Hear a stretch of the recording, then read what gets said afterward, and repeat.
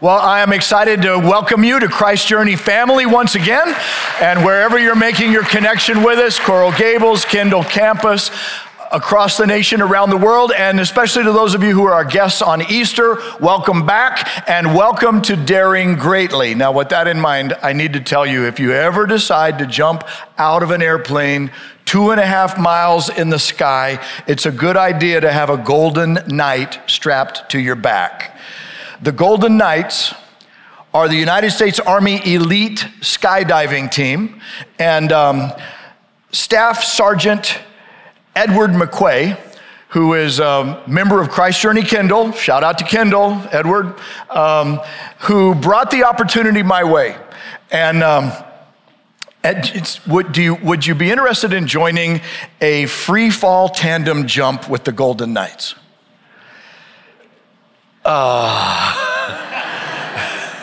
My hands are already sweaty. I've always thought about that. I've thought about skydiving. I thought, well, maybe someday, it's bucket list stuff. And then when the invitation comes, it's like, oh my. So I knew I had to do it. I just knew I had to do it. So after security checks, after JAG clearance, we show up on the base and we gear up, have the orientation. We board the plane and we head up 13,500 feet for the jump. And I'm first out. The opening is right there and I'm sitting right here, and it makes my palms sweaty, as I already told you, just to talk about it. But rather than talk about it, let's watch. You watch. Hey, Bill, what's going on? Hey, I am so excited. I mean, this is like thrill of a lifetime. Yeah, it looks like you're dressed to do something pretty exciting today. So what are you so excited about? I'm gonna jump out of a perfectly good airplane.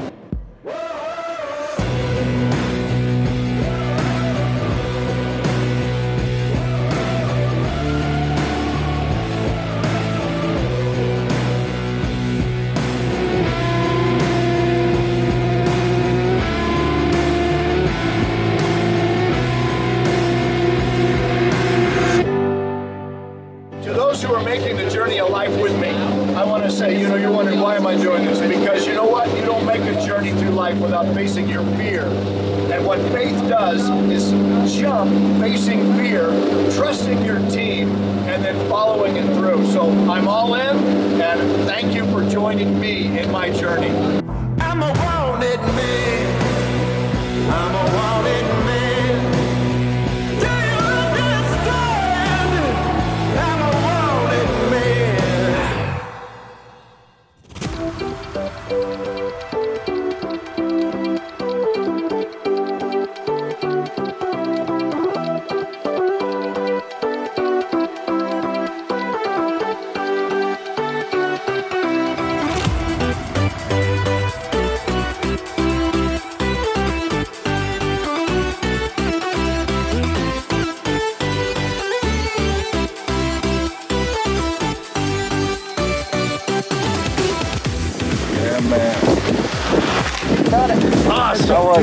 Oh, man. Talk to me. You just jumped out of an airplane from 13,500 feet. Incredible. So God is good all the time. Thanks for coming out and jumping with the U.S. Army Great Golden job, Knights. yeah. Thank you.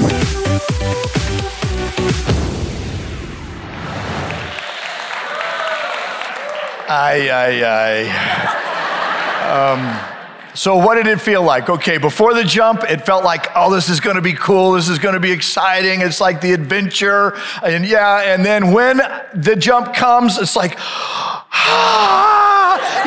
what am I doing? I'm in the air, there's no plane, and it's like, it wasn't just like coasting. No, I'm plummeting toward the earth. They said 120 miles per hour, and I'm in kind of this surreal disbelief, like my mind is trying to catch up with what my body is obviously doing, and we're above the clouds, yeah, and it's soaking up the beauty. It's like, but we are skyrocketing down, and then this other soldier appears, like, that's right here, and he's taking pictures, and that's why you saw my cheeks flapping in the wind, didn't you?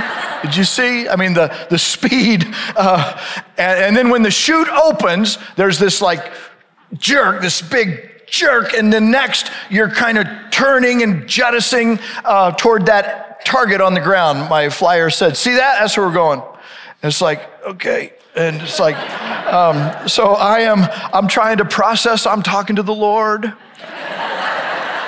I'm talking to the Lord.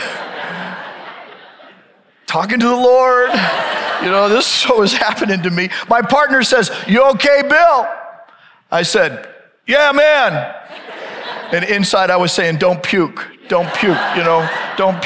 They had taught us how to land. We're supposed to come in seated, with our legs extended. And as we were coming in, the knight that had my back said, stay up on your feet. So it's like, yes, sir. And so landed, and I'm telling myself, oh, don't mess up, don't puke, don't wobble, don't fall. That's what's going on in my head. The adrenaline is pumping. My stomach is like right here. My breathing is thin and shallow. My mouth is all dry, but I'm upright. Now, I told you that I don't like heights. To be clear, I am afraid of heights. Talking about it now, my palms are still sweating, but they freak me out. And I told you that when I was rappelling off of a 10-story building for a Youth for Christ, very worthy fundraiser. That didn't cure me. This didn't cure me. The fear is still real. But so then why did you do it? You're wondering, somebody's wondering that. Why did you do this? Well, not to sound too spiritual, but this is for real. I felt like God provided the invitation. I felt like God gave me the opportunity. And I wanted to say yes to God. Disagree with me on that, but I'm just telling you that's what was experiencing on my side. Then the second reason is this, to push through my fear and keep on growing. Because here's what I'm learning about me. The greenest growth rings in my life usually involve God calling me to the edge of my fear and then pushing me through. And not just in physical adventure, but spiritual growth as well.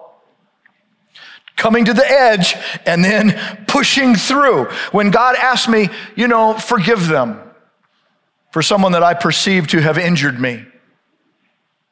There's my fear. Push through. When God says, okay, so they are posturing themselves to be your opponent. They are opposing you. He said, love them. Pray for them. Pray for your enemies. There's your fear. Push through. When God says to me, let go of control. It feels scary to me sometimes. I guess every time. I want to have some semblance of control. When God says to me, Bill, you really ought to talk to Lisa about that. And there are some conversations I'm telling you that are just scary to me, and men listening know that I'm not the only one in the room facing that. And in fact, sometimes some of the scariest places that God invites me to go are relational. And then you want to make that harder, just add finances to the conversation. There's my fear. Now push on through. Push on through. So sometimes just saying no is scary. The fear of being rejected, the fear of being misunderstood, the fear of being misrepresented, I want to be liked. But listen, that's the adventure of life, to push through fear by God's grace. So after the jump, here's what happened. I thanked Edward McQuay, who was there witnessing the whole thing. I thanked Jimmy, my Golden Knight flying partner. I made a special point to find the female soldier whom they said had packed our chute. I said, way to go, you did that perfectly. And it worked just like it was supposed to. And then the whole experience, I'm telling you this to tell you that. It reminds me of my favorite Teddy Roosevelt quote, United States president, spoken 107 years ago this very day, April 23rd. Maybe you know this quote. It is not the critic who counts. The credit belongs to the man who is actually in the arena, who does actually strive to do the deeds, who at best knows in the end the triumph of high achievement, or at worst, if he fails, at least fails while daring greatly. Daring greatly. Life is God's gift meant to be lived on adventure through daring greatly with God. I think that's what the wisdom writer meant when he said in Proverbs chapter 28, the wicked flee when no one pursues. Always looking over their shoulder, got fear driving their life, paranoia. No, but the righteous, those by the righteousness of God, they are bold as a lion. Or the psalmist said something similar. When I called, you answered me. You greatly emboldened me. Can you imagine God emboldening your life? Does that sound like daring greatly to you? You ever had an encounter with God where you were greatly emboldened? A spiritual interaction with God that changed your life? Something coming to mind? It may have challenged you, it may have stretched you, but through it, you experienced God. Meaningfully, deeply. Daring greatly is about that. This is about God's faith in you, God's love for you, and then calling out bold faith and great love through you. And in one of the most significant Bible stories is about this. It's the story of Jacob.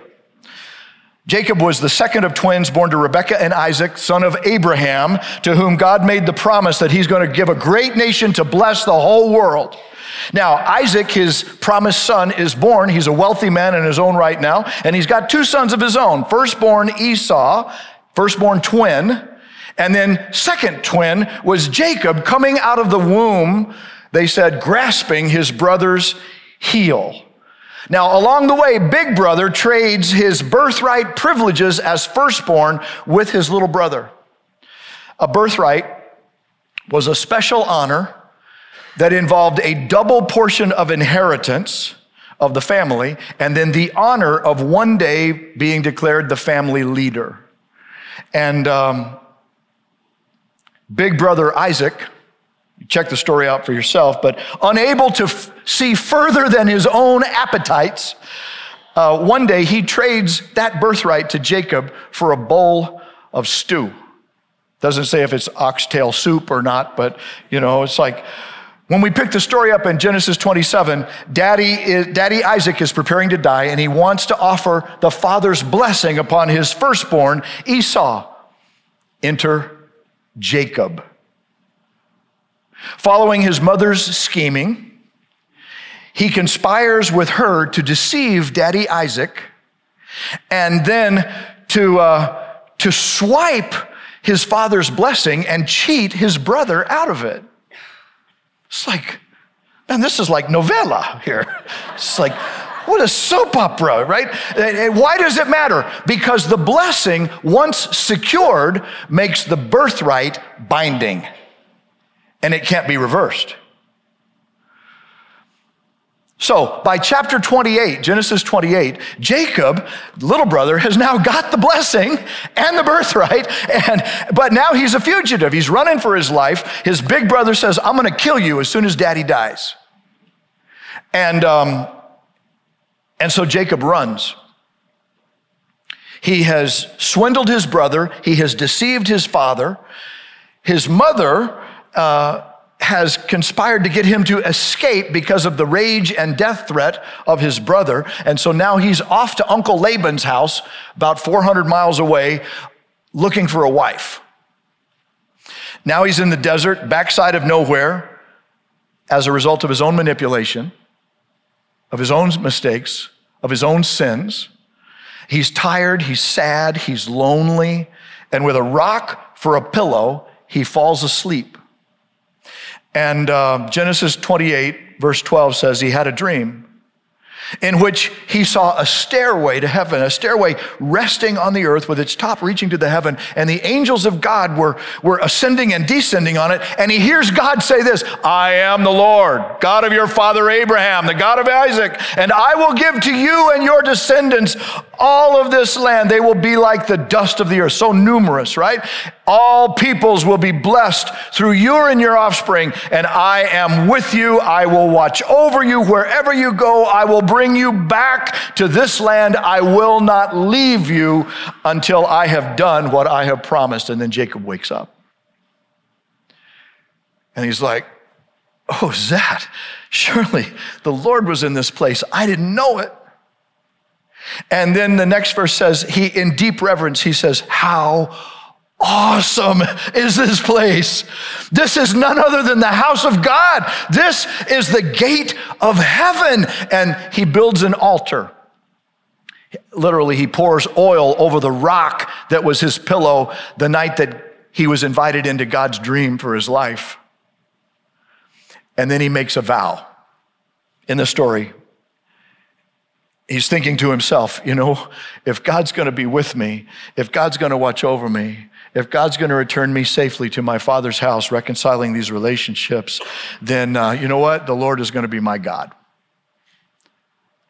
The Lord is going to be my God. And then he pledges to give God 1/10 of everything that comes his way out of those promises from God.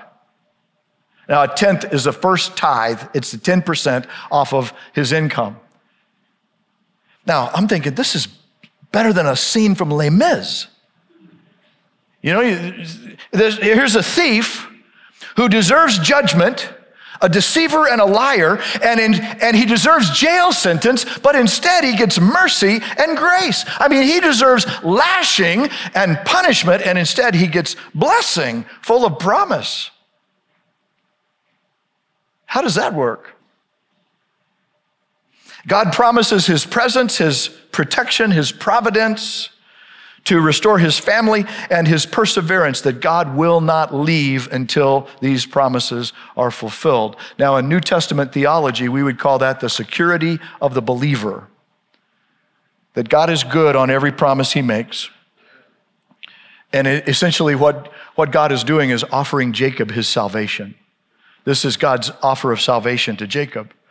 And Jacob says, I'm going to say yes. I mean, if God is going to watch over me, if you're going to provide for me, if you're going to take care of me and restore me to my family, and if you're going to go with me all the way, then I'm in. It's essentially what he says. I'm going to go with you. Now, I don't know if that sounds like bargaining to you. Have you ever bargained with God? I mean, I have. Early in my experience of salvation as well, I said, it was like, let's make a deal prayers with God.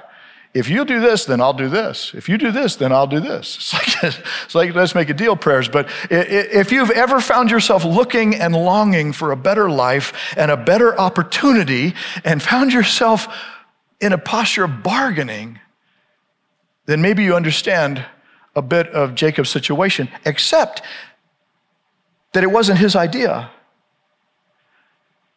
God thought this up. And God makes the offer. It's like, hey, take it. Here's my offer. Take it. Now, and when you think about it, Jacob's not really in much of a bargaining position either, is he? I mean, his own choices have not turned out the way that he had hoped. His life has taken a turn because of his own mistakes and sins that have left him in a place he never thought he would be. And God has just offered to turn it around because of his promise. And so what happens? Jacob says, well, then I'll take it. I'm in. And it's like he's driving a stake down with God. And he says, then I'm going to worship you. You're my God. And that means I'm going to put you first in my life. And I'm going to put you first in a place where it really matters to me, my resources. I'm going to put you first in a place where I feel it. So I'm going to give you a tithe. Something bubbles up inside of him. He says, 10% of all that you provide for me, I'm going to put right out there to say, you're first in my life. Now, think about it for a second. 10% doesn't seem like a whole lot, does it? But it's not so small that you don't notice it. If you've ever given anybody 10%, you kind of see it. But it's not so much that it cripples you, right? So what is Jacob doing? He's saying, I'm going to put God first in my commitments, and from now on, I'm going to mark this worship decision of the wake-up call God gave me to join his dream by giving 10% first to God, because God comes first. Now, what kind of change is this? Imagine Jacob, he's stunned. He's a con man who has learned and lived his whole life grasping for himself. And now something has happened. Overwhelming grace has overcome his life, and something has shifted inside. So that now, instead of reaching and grasping from a self-centered, self-serving position, grace has rewired him. Grace generates life-giving generosity in him. Check this story out. Tell me if you agree. And then notice this, that giving in his life flows from forgiving that comes to him from God.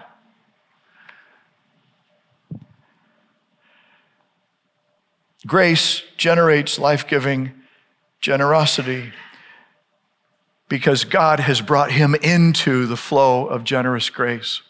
You know, it's like the world says this to us, doesn't it? Be Jacob. Grab all you can, however you can. And then God says, no, be mine. I've got your back. And so Jacob jumps. And God is his golden knight. I've got you. I will always have you. And can I tell you, God has you?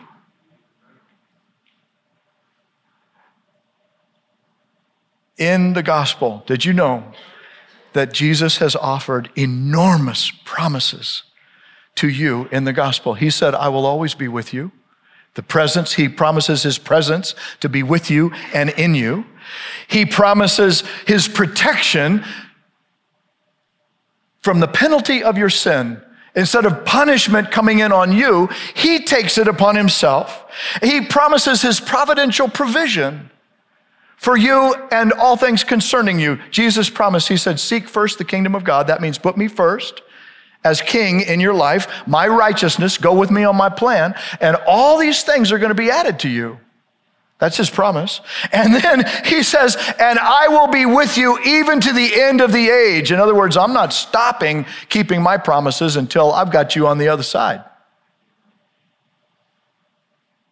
It's a salvation offer from Jesus. And then from that offer, he's saying, take it. And when we say, yeah, I'm in, I trust it, I'll believe it, I'll receive it, then he says, then now I want you to join my mission so that all peoples on earth will be blessed. Because that's God's plan, that he changes the world by changing our lives one life at a time. And that's what Daring Greatly is about. Daring Greatly as a series is about growing in that way, and Daring Greatly as a generosity initiative is about developing bolder faith and greater love that issues into grace that generates life-giving generosity to become the kind of people God uses to extend his reach in our world. Now, generosity is a spiritual value at its heart, which means that this focus is going to be on spiritual growth. God grows his kingdom by growing his people spiritually. So in Daring Greatly, what I'm going to be hearing, what I'm already hearing God say that you're going to be hearing through me is let my people grow. But in that growth, spiritual growth is seen and felt in very practical ways. So as we grow spiritually, our hope is that our generosity will flow into practical expressions that provide resources to upgrade communication on all three of our current campuses and then prepare us financially so that we'll be ready to launch our next multi-site campus. I mean, that's what's going on behind the scenes. We're believing that God wants us to have 5 campuses up by 2020. We have 3 operational right now. Now, why are we doing that? Well, Jesus said something about going into all the world and seeing that nobody's left out, everybody has a chance. A second reason might be, did you know that Miami is one of the most unchurched, unreached cities in our entire nation? And a third reason might be this, that we believe the local church is the hope of the world. The local church is a refuge from the storm. It is a family for the lonely. It's help for the hurting. And we would love to see more people add their lights to God's cross, just like we witnessed 10 baptisms yesterday at the Ocean baptism. More people stepping into hope from Christ. More marriages find healing and help. More kids finding God's way through God's word as they anticipate what he wants to do in their lives for their futures. And then bringing God's blessing to the nations. Because frankly, I don't know where you're connecting with us from our global online church community, but I'm telling you, where we live, it's like, hey, if God wanted to reach this part of the whole world and maybe the whole world from us, it makes total sense that when you've got 127 nations living in your neighborhood, that if we reached our neighbors, we could reach the nation, and that's their nations. And so that's part of the heartbeat behind multi-site ministry. This isn't about buildings. This is about multiplying communities across our city that will help people who find themselves in need. Now, that may not be you today, but it's somebody. And it's going to be you someday.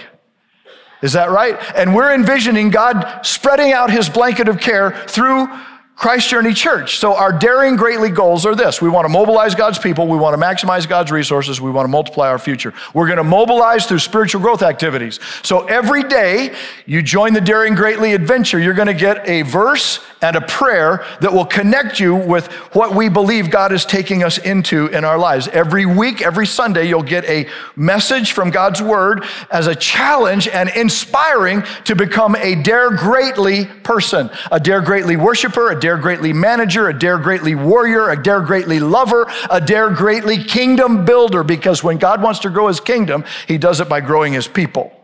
And these are 5 areas of growth that we're going to be focusing on. There's going to be Bible reflection in groups for every age and stage of life. So we're aligning all of our groups across all of our campuses and all of our ages to all focus together on daring greatly experiences together, every age and stage. So parents, if you want your kids to learn how to start trusting God in their daily lives, then don't miss a single Sunday. And family ministry has a special tool that will help you help them know how to serve God and serve others in the way that we're talking about. And so, and then if you're not in a group, then get connected. Get connected now. We're going to have Daring Greatly groups. They're only going to exist for 4 weeks. So that's why today's the day to get connected if you're not in one yet. And Campus Pastor will tell us more about that in a second. Now, we're going to maximize God's resources as we follow his lead in making our gifts and commitments. And we're going to be pursuing gifts and commitments to cover a 2-year period of time. More about that some other day.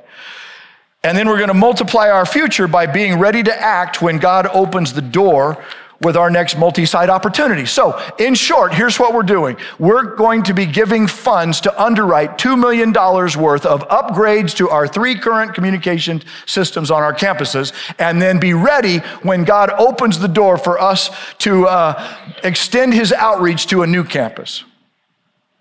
And how we're going to do it? Well, we're going to do it God's way, by a people that are growing to be greatly emboldened in faith and love. Or as Galatians 5:6, Paul writes to them, the only thing that counts is faith expressing itself through love. Now, if you've never been through one of these things before, I mean, you're like, what is going on here? You've never been through a generosity initiative before, then let me help you out just for a minute. It all starts by experiencing God personally and then responding in worship like Jacob does. And so what we're going to be doing is, like Jacob did, taking up God's challenge to be a Dare Greatly worshiper. What can you expect? Well, expect to be led to God in worship.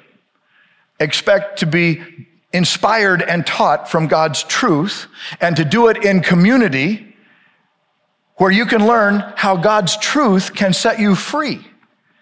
Even your finances. Does financial freedom interest anybody? This is part of God's promise. So you will know what the Bible teaches. You will have opportunity to grow spiritually to become the kind of people that God uses. So expect to journey with others in community. We're not doing this by ourselves. And then expect to push through some fear and some anxiety. Maybe you're already starting to feel it. But expect to be asked to jump. Expect your church to be with you. Expect God to have your back. Expect to be exhilarated and expect to land on your feet.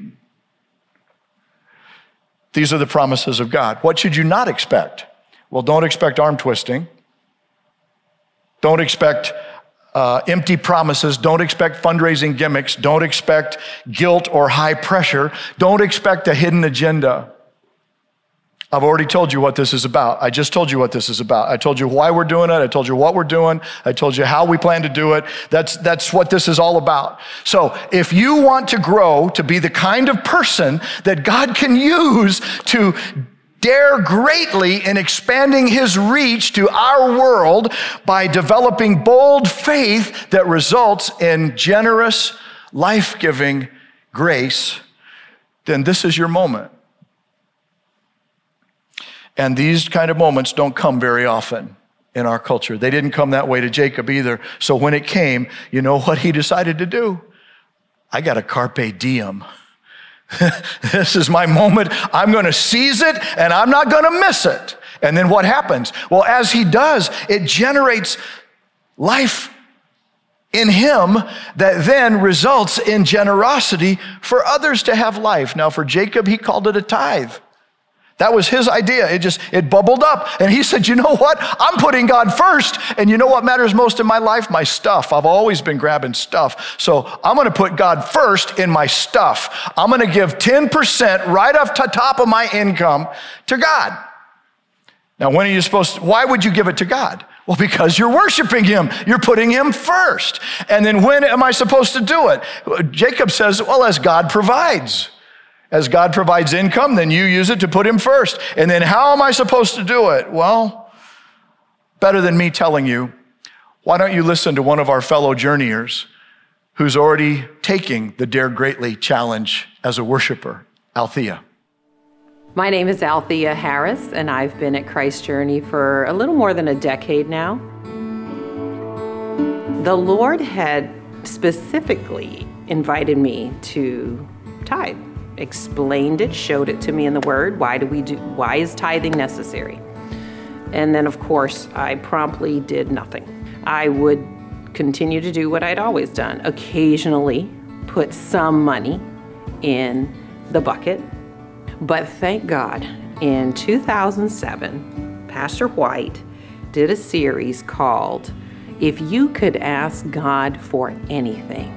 He talked about tithing, and he asked the question, how can you make your money live longer?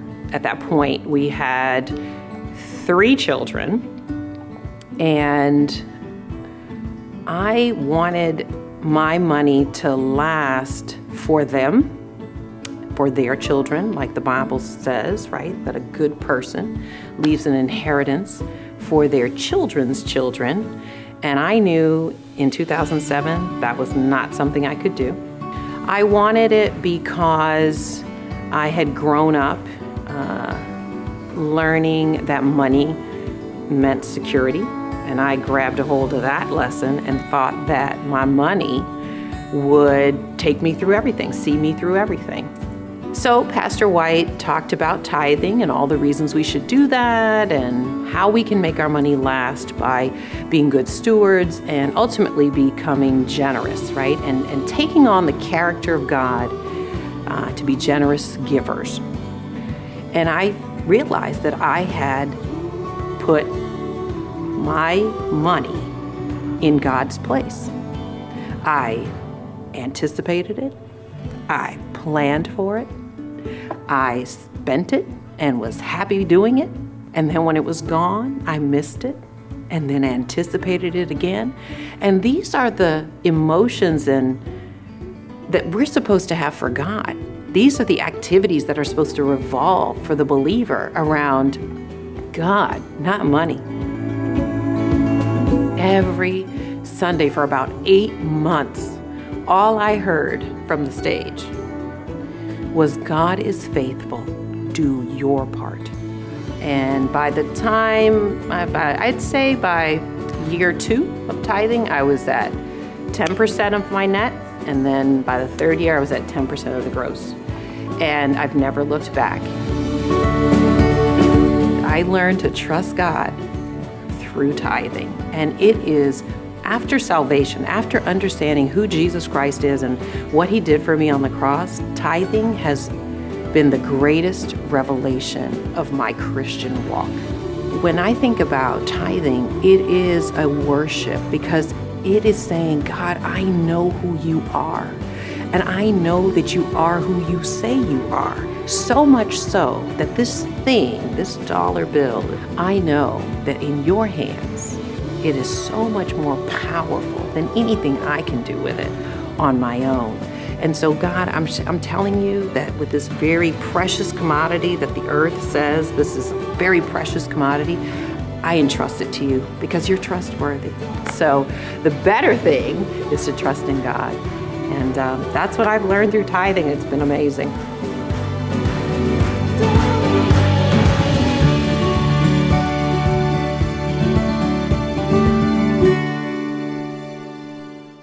A simple definition of worship is put God first.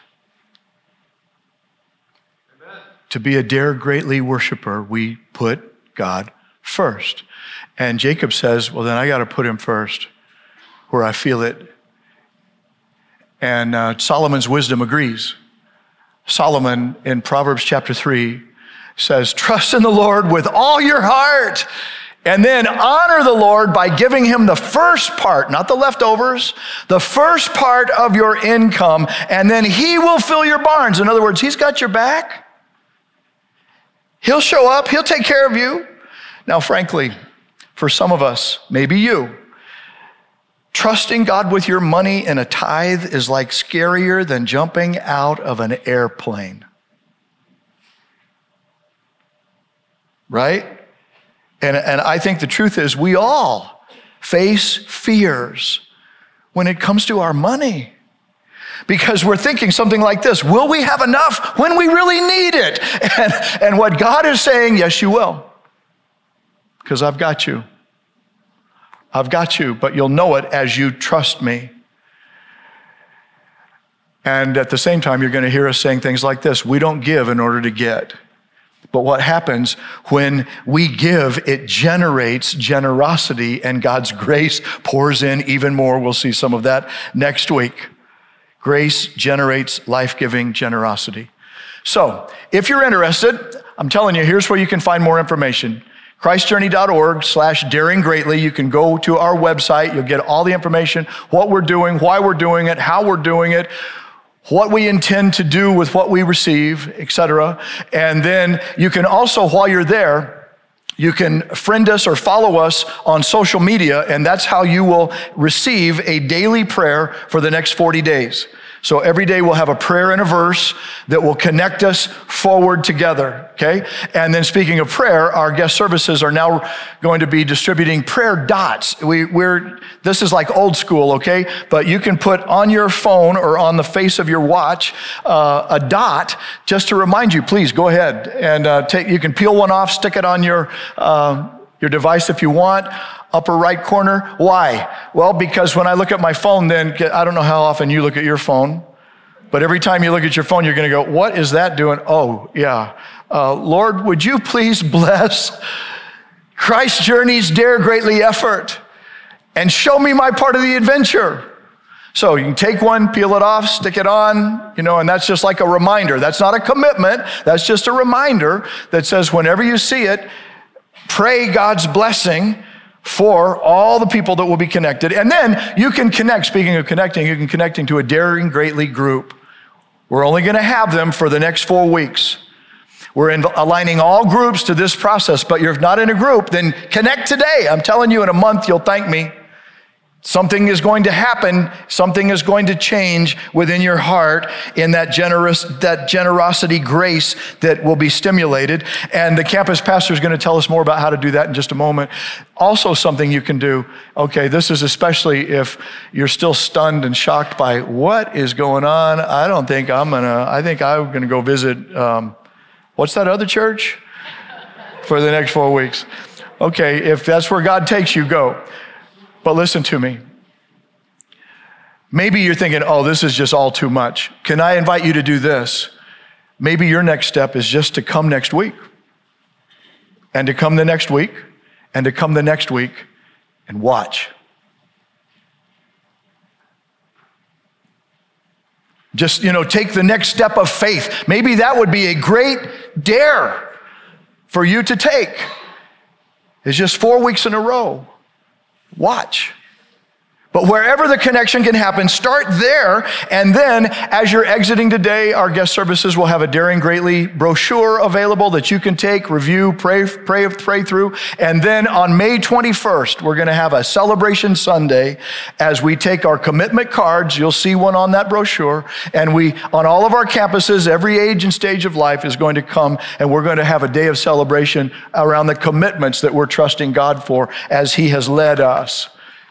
Now, if you're wondering, how am I going to know how God is leading me? Well, that's what we're going to be talking about the next 4 weeks. I can't tell you that, but God can as we open His Word together. And I can also tell you this, it'll probably involve these 4 things: listening to God's prompting, looking to God's promises. That's what Jacob did. He listened, he looked, and then he leaned into God's plan. Really, for me? Yes. And then he said, then I'm going to let God use me to do my part in it. So we're just going to track those same 4 things as you follow God's will for you. Now, let me ask you this. Do you think that there might be somebody in Miami that could benefit from God's grace like Jacob did? We have any deceivers in Miami? Got any liars in Miami? Got any manipulators in Miami? We got anybody like Jacob in Miami? Don't answer that. Well, let me ask you this. Do you still remember the night that you found yourself in the desert all by yourself, thinking like, what is going on in my life? And this isn't where I thought it was going to turn out. And then you got your taste of grace. It was like, isn't it time that somebody else get a taste of grace and get invited into the Christ journey? Would you pray with me? Gracious Lord, we thank you for the gift of your word, the gift of your presence, the gift of your story. Thank you for what you did for Jacob and how you still do that for people like me, that your grace pours out upon us in spite of the things we've done that deserve punishment. You still bring promise. So we pray that you will pour your promises out upon us over the next 4 weeks as we open our ears and open your word and then open our hearts to lean in to your plan. And we pray for every person this morning, especially somebody who's nervous about this right now, whose palms are a little sweaty. We pray that they will sense your Spirit's presence. And maybe today you are ready to say, I want to know God personally through Jesus Christ. I would like God's blessing of love upon my life. I've lived like Jacob. I've been grasping, but if God has a gift, then I wouldn't mind receiving it. And you can join me in this prayer as a step in that direction. Lord Jesus, forgive my sins. Come into my life. I receive the gift of your salvation in love. In your name I pray. Now lead me. Our heads bowed just for a moment longer, but if you prayed that prayer with me and would let me ask God's blessing upon your steps of faith, would you mind just raising your hand right where you're seated? If you're joining us online, there's an orange bar on the screen that you can click and allow us to join you in prayer as well. Thank you, sister, right in the middle of the section, the center, back in the back row. God bless you. Anyone else? God bless you, sir. Right here in the front row. God bless you, man. Anybody else? Lord, thank you for these men and women who have, by uplifted hands, signified an open heart and a willingness to take the step of faith in the journey of your adventure for their life. We pray that they would feel your presence, know your promise, and that you would fill them with this grace that starts changing things. We pray it would flow from the inside to the outside and have your joy all over it as we make our prayer in Jesus' name. Amen.